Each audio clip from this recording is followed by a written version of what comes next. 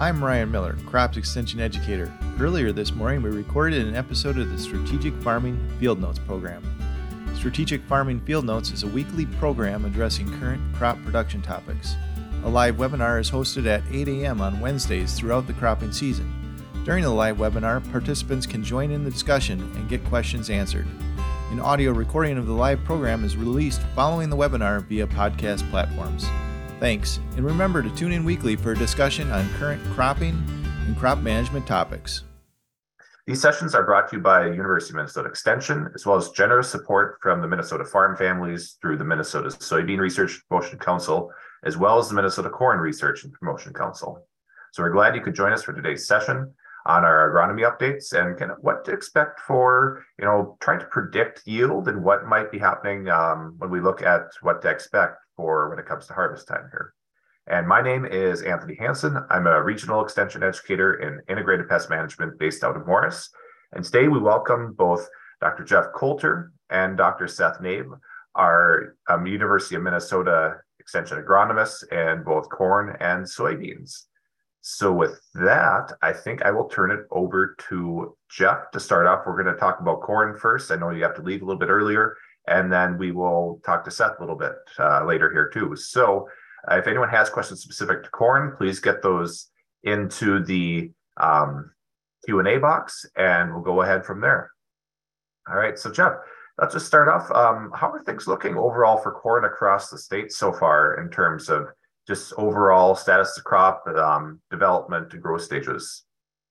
Yeah, thanks, Anthony.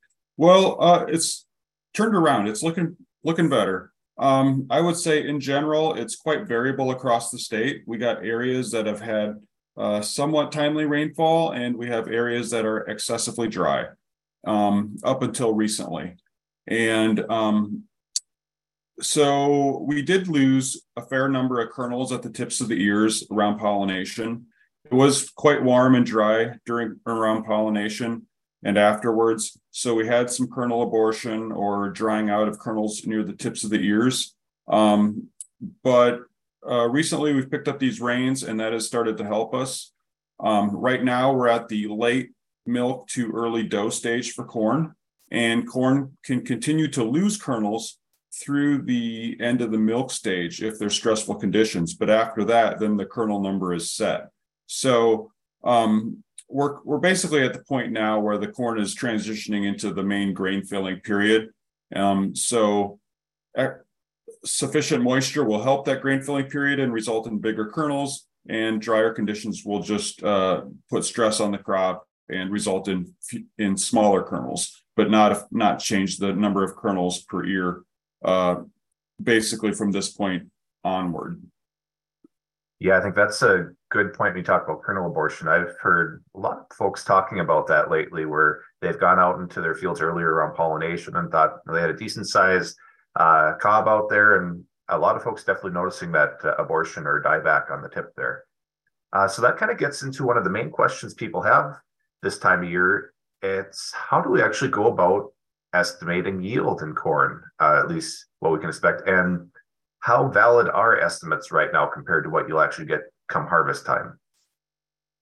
Well, yeah, we could start taking yield estimates once we get into the dough stage, because at that point, the number of kernels per ear is set. Basically, the two yield components in corn or any crop is how many kernels do you have and what are the weight of those kernels.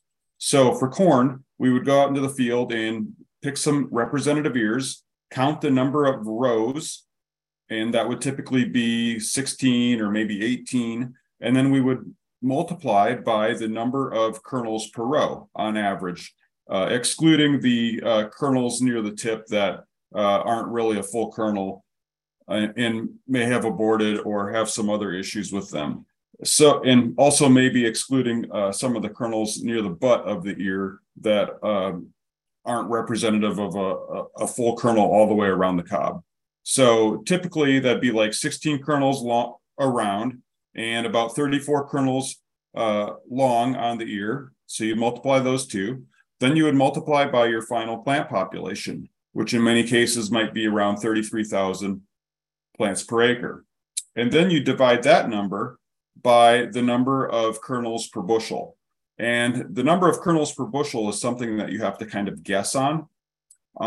If we have very good conditions for grain filling, that would result in big kernels. That would be, sufficient moisture, not too high temperatures, a long extended grain filling period.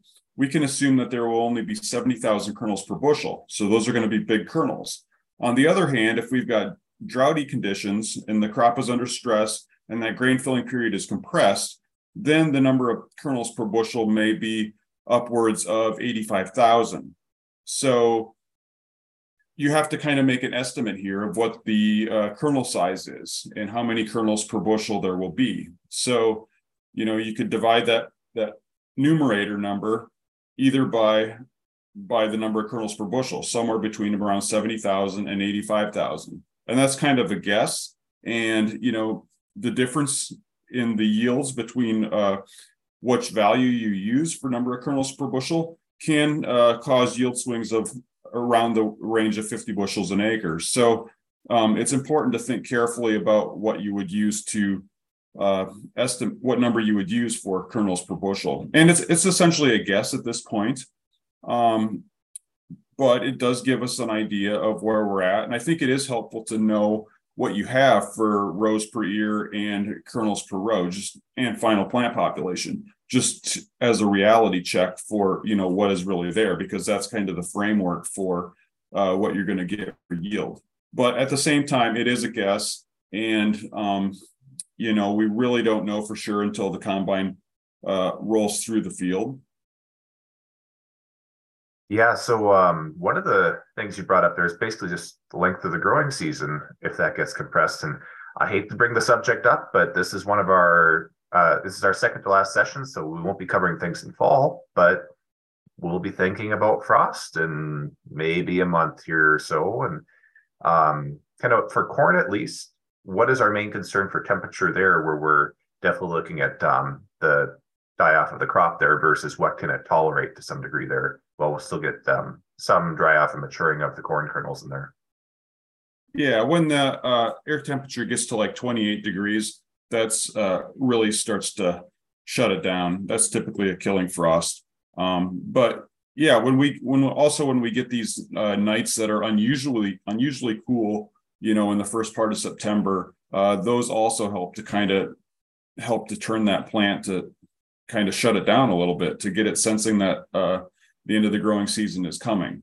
I think at this point, we're really not in a situation where we need to be concerned about frost. Most of our crop is about 10 days ahead of normal, in part due to the warmer conditions during the early vegetative period, and also due to the drier conditions that just kind of accelerated the maturity status of the crop. So I don't think we really need to be concerned about frost this year. If we can continue to have the type of temperatures we're having now, like early this week, where it's the highs in the low to mid 80s and sufficient moisture, if we can extend that as long as possible and just have very comfortable weather, that's going to help to result in large kernels, especially given that we've had some tip dieback on the ears where we've lost some of those kernels on the tips. So there aren't as many kernels as there would be in a season where we had excellent conditions right after pollination, and therefore I think we got good potential to fill those remaining kernels quite well. Well, one last little bit about weather, but we've been talking about hail a lot this year, starting in July especially, but into August here too. So there have been some folks that have gotten hail earlier on, some just last week. So what can you expect in corn, at least for those that have had hail damage, and they're trying to work with their adjusters and trying to figure out just how much damage they're seeing? Yeah, well, the worst time to receive hail is right at tasseling, because at that point you haven't set any kernels, you haven't filled any kernels, and all of the leaves are exposed. As we go beyond tasseling, it's still not a good time to receive hail because all of the leaves have been exposed. But at that point, the further along we get in the growing season, the better it is for the crop, because essentially, more of the kernels have been set and they're starting to fill some. So we received some hail over the last weekend in some areas. It was quite severe. The good news is that the number of kernels were essentially set at that point, or almost set. completely. But the bad news is all the leaves are exposed and there's no more leaves that are going to come out and compensate for the ones that are lost or damaged. So the hail that we had recently could have a very big impact on the yield. Looking at the yield reductions could vary greatly based on the amount of leaf loss and stalk damage and whatnot. But, losses in the 30 to 50% range are not uncommon for the hail this time of year or greater. So, that's not good. And then we get the stalk bruising that comes with it, and that can result in poor stalk quality and lodging potential later on, which can result in down corn, difficulty getting that harvest at the end of the year. For growers that are having issues with down corn, I would, and where it looks like it could be really challenging with harvest, I would suggest looking into some of these specialized reels or sweepers on the corn heads.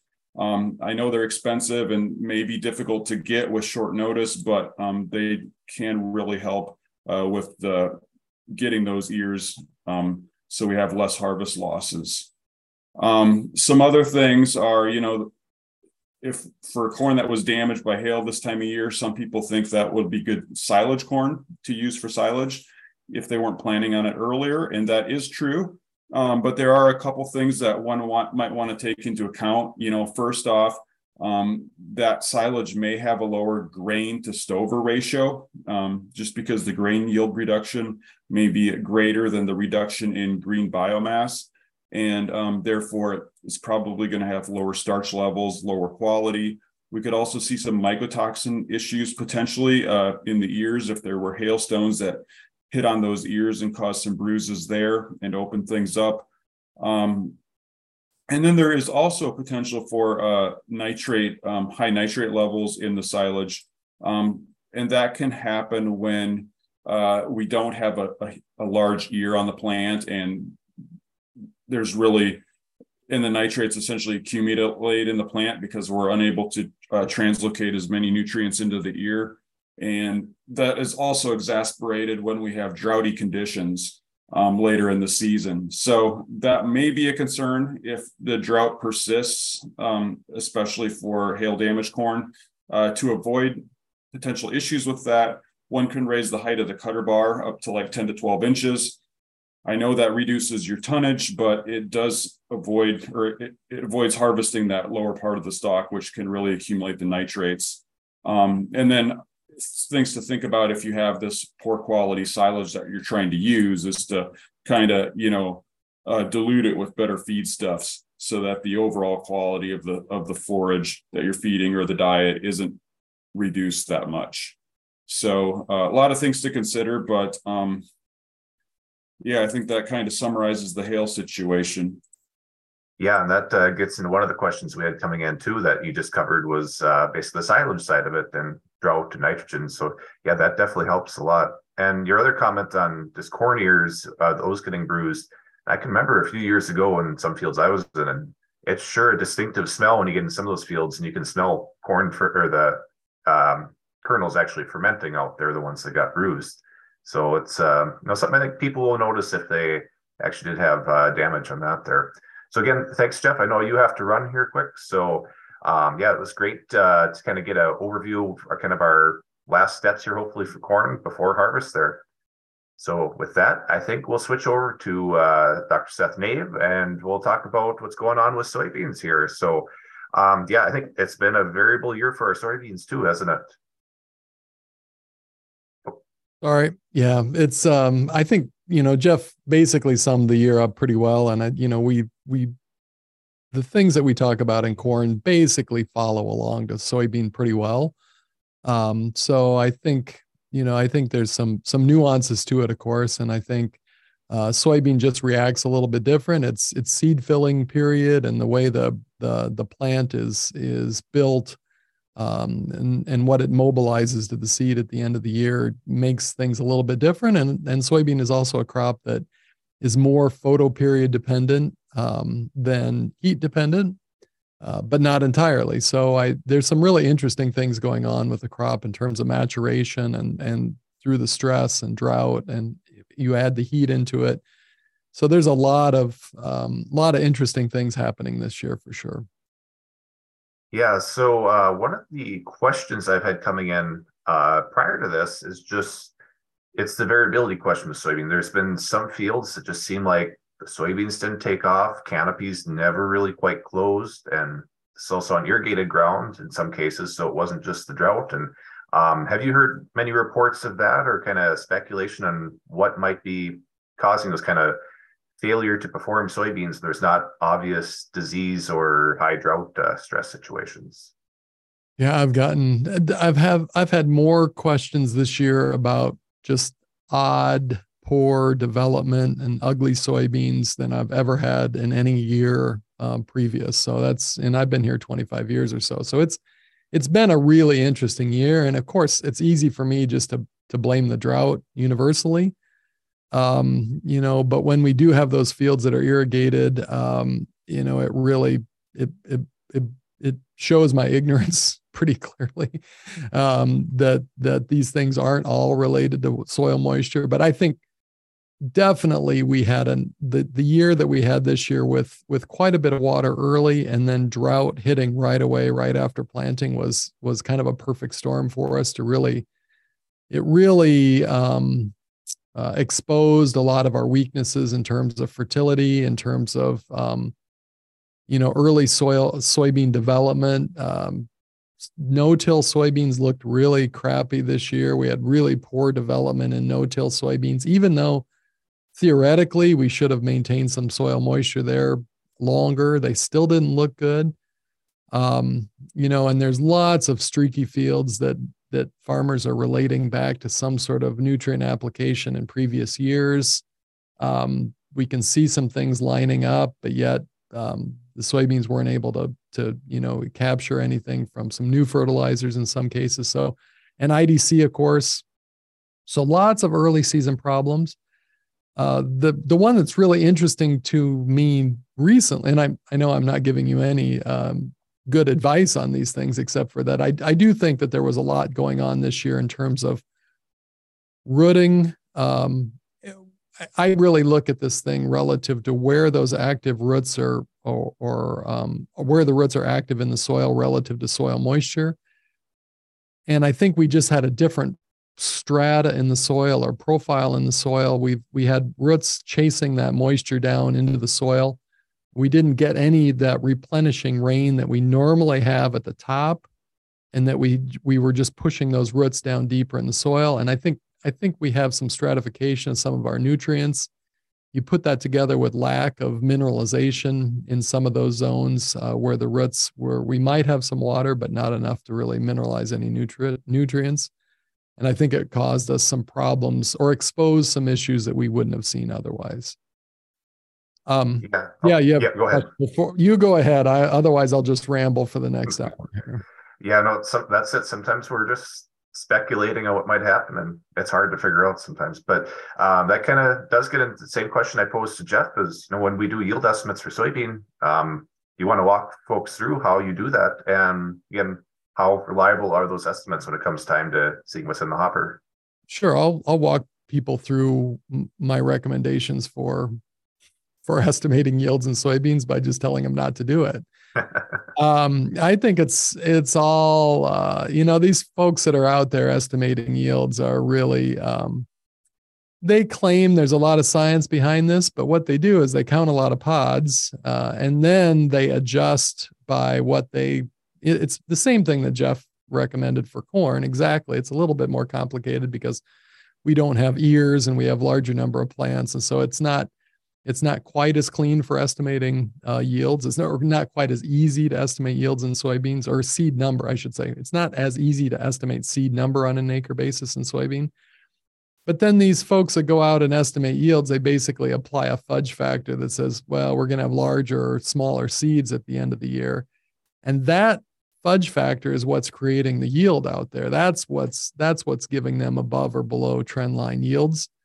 And that's all the stuff that we can see ourselves by looking at these fields. Do we have good canopy? Do we have nice tall plants? Do we have good soil moisture? What's the 10, 14, 30-day forecast? those are the things that are going to create seed size for us. And you don't have to count seed in order to know what we've got. Soybean has an amazing capacity to increase seed size. I'm sure farmers have seen soybeans that have come from fields where the seed coats actually split. So we can have the soybeans that actually grow so much at the end of the year that they split out of their seed coats. We can add at least 25% to our yield by just increasing seed size at the end. And I'm working with my crew this year, and I'm really hell bent on determining or exposing this idea that soybean yields can be seed number limited, and identify where those are occurring. I don't think that occurs very often in fields. We're almost always limited by seed size because we just aren't able to put on enough at the end of the year. So if we have perfect conditions, we can, it's just like everybody says, August makes beans. It's absolutely true. We did take the top off of our yield, the potential yields out there, because we don't have really good tall soybeans with good canopy closure. We did not capture all of the light necessary throughout the year to build that machine to now put that into place to manufacture those beans here at the end. So we're not going to be above trend line on these yields, but we have an opportunity to have really, really good yields out there if things continue. And again, I'm rambling, but the caveat here is that we're seeing some weird things relative to maturation. And I mentioned that soybeans are photoperiod dependent, and that affects, the maturity of the soybeans. But I'm getting some calls on some soybeans that are starting to yellow up. Mostly, I would say that that's probably a combination of stress and heat. And again, it's probably just because I don't really know what it is, and that's my best guess. But the heat is definitely pushing soybeans. We know, we can look at the crop reports, the weekly crop reports, and we can see that soybeans have more than caught up for any delay that they had early on. So the heat is definitely pushing them. The problem is if it pushes them through maturity and we have a quick seed filling and things end up earlier than we would like out there and mature early because we have really high temperatures, and it sounds like we've got really warm temperatures coming next week that could add to this, that could really reduce our yield potential. So even with good water, if the heat really pushes these things to maturity, we're in a bit of a bind. And the only thing that might save us at that point is some really long maturity soybeans that some farmers have been pushing the maturity envelope a little bit. And they may actually come out the other side on a year like this a little bit better. So anyway, Sure. A lot there. Maybe you could slice and dice that a little bit. Yeah, the last question I have for you is kind of same I asked Jeff too, but what about hail scenarios? And when growers are working with their adjusters, what should they expect, whether it was the last hailstorm we just got, or in case with our family's farm, it was back in July we got hail, and just said, oh, I'm going to wait till August and we'll come back out later and see how things look. Well, it's the same way that follows the same theory that I did with, yield estimations in soybeans, is it's really difficult for us to predict. But, there's been a lot of hail studies and we know what that does to the crop. And it is, I think, a nice contrast or caveat relative to Jeff and the timing is that soybean, this is absolutely the most critical time for leaf removal in soybeans, right at R5.5. That's 5.5 is when it's easy to see in the field. It's basically when those last little leaflets appear at the very top of the plant, kind of at this terminal raceme at the top of the plant. When we've got a bunch of little leaflets and then maybe hopefully a few pods starting to show up at the very top of the plant. That's R5.5 when the soybean quits developing any new leaf area. So it's halfway between beginning seed and full seed, which is R5 and R6. So R5.5. And so this is the period that's most sensitive to hail. And so study after study have demonstrated that, if you remove 100% of the leaves at this period and you just leave the stems out there, we have about a 75% yield loss. But if we go down to about 50% defoliation, we can still get by with about 80% of our yield potential. So there's still a lot of potential to come about. There's a lot of yield to occur and accrue, I should say, from here on out. So there's a lot of opportunity to rebound. But on the other hand, this is the most sensitive time. So this is the time when soybeans are most affected, because it both removes that machine that's going to be utilized later for photosynthesis and create that seed.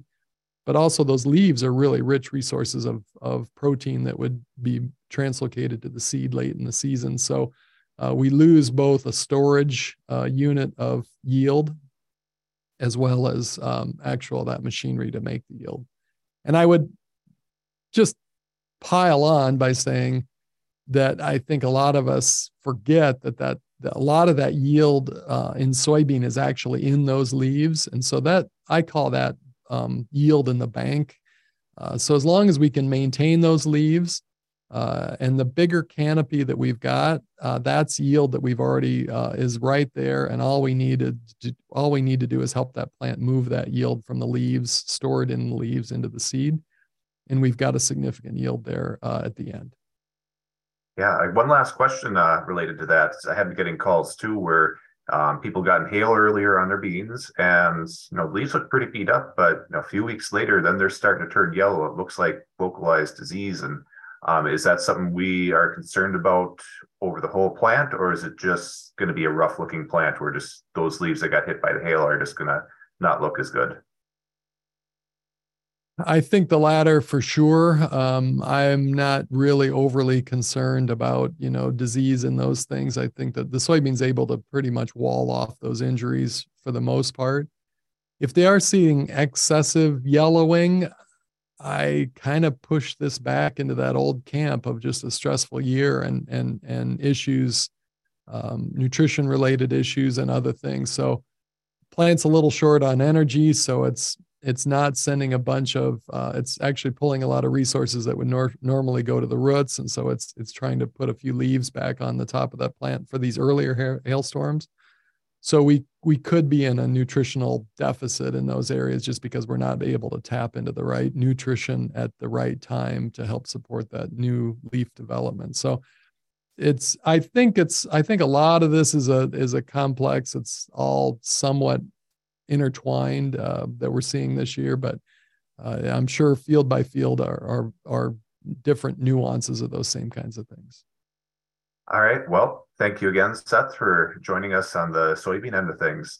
And we want to again thank everyone for attending this University of Minnesota Extension Field Notes program today. We also want to thank our sponsors, Minnesota Soybean Research Promotion Council and Minnesota Corn Research Promotion Council. And again, there'll be that quick survey when you log off today. And next week, we will be covering grain marketing. So we're definitely getting into kind of the harvest theme a little bit and what to expect for the rest of the year, pretty much in terms of what we might see with markets. And then maybe another topic to be decided, possibly looking more at grain storage and equipment there. So with that, have a great rest of the day, everyone, and we'll see you next week. And again, thank you, Seth and Jeff Coulter, for being on talking about the agronomy side of things today. Have a good morning, everyone.